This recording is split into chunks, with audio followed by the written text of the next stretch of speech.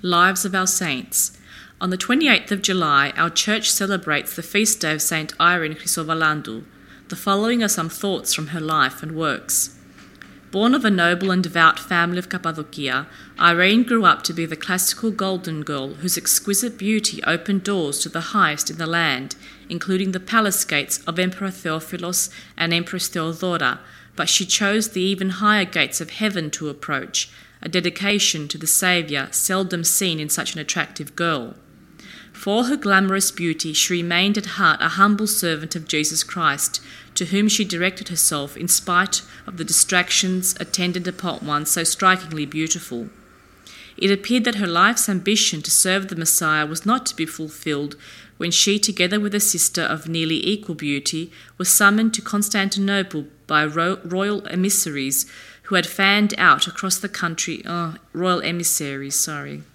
It appeared that her life's ambition to serve the Messiah was not to be fulfilled when she, together with a sister of nearly equal beauty, was summoned to Constantinople by royal emissaries who had fanned out across the country in search of a bride suitable for Prince Michael. No one in Cappadocia doubted that she would have been the chosen bride, but on the journey to Constantinople, a delay en route set Irene on her holy course. Passing by holy Mount Olympus, she could not be refused the opportunity to visit the renowned hermit Ioannikios. She remained long enough to enjoy the full wisdom of the aging recluse who prophesied that she would become the bride not of a future king, but a handmaiden of the King of Kings as a nun.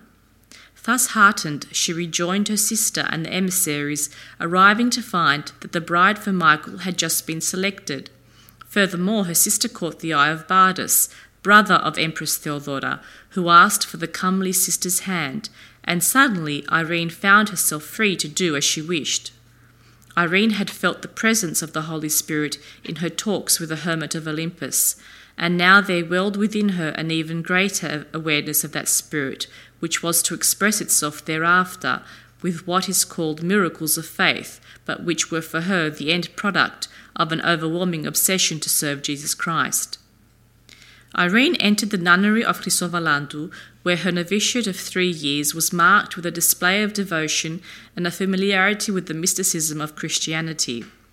In her omnivorous reading of religious books, she read an account of a sturdy monk who for a period of 3 years prayed from sunset to sunup, and she asked for permission to emulate the man in this prayerful tour de force to prove herself to God.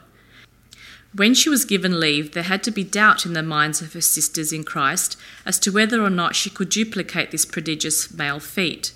No such doubt entered Irene's mind, and she not only fulfilled this pledge to God, but in doing so, she subsisted on scarcely more than greens and water, returning as healthy in body as she had left, but with a proximity to God evidenced in the miraculous powers she had acquired in her extended selflessness.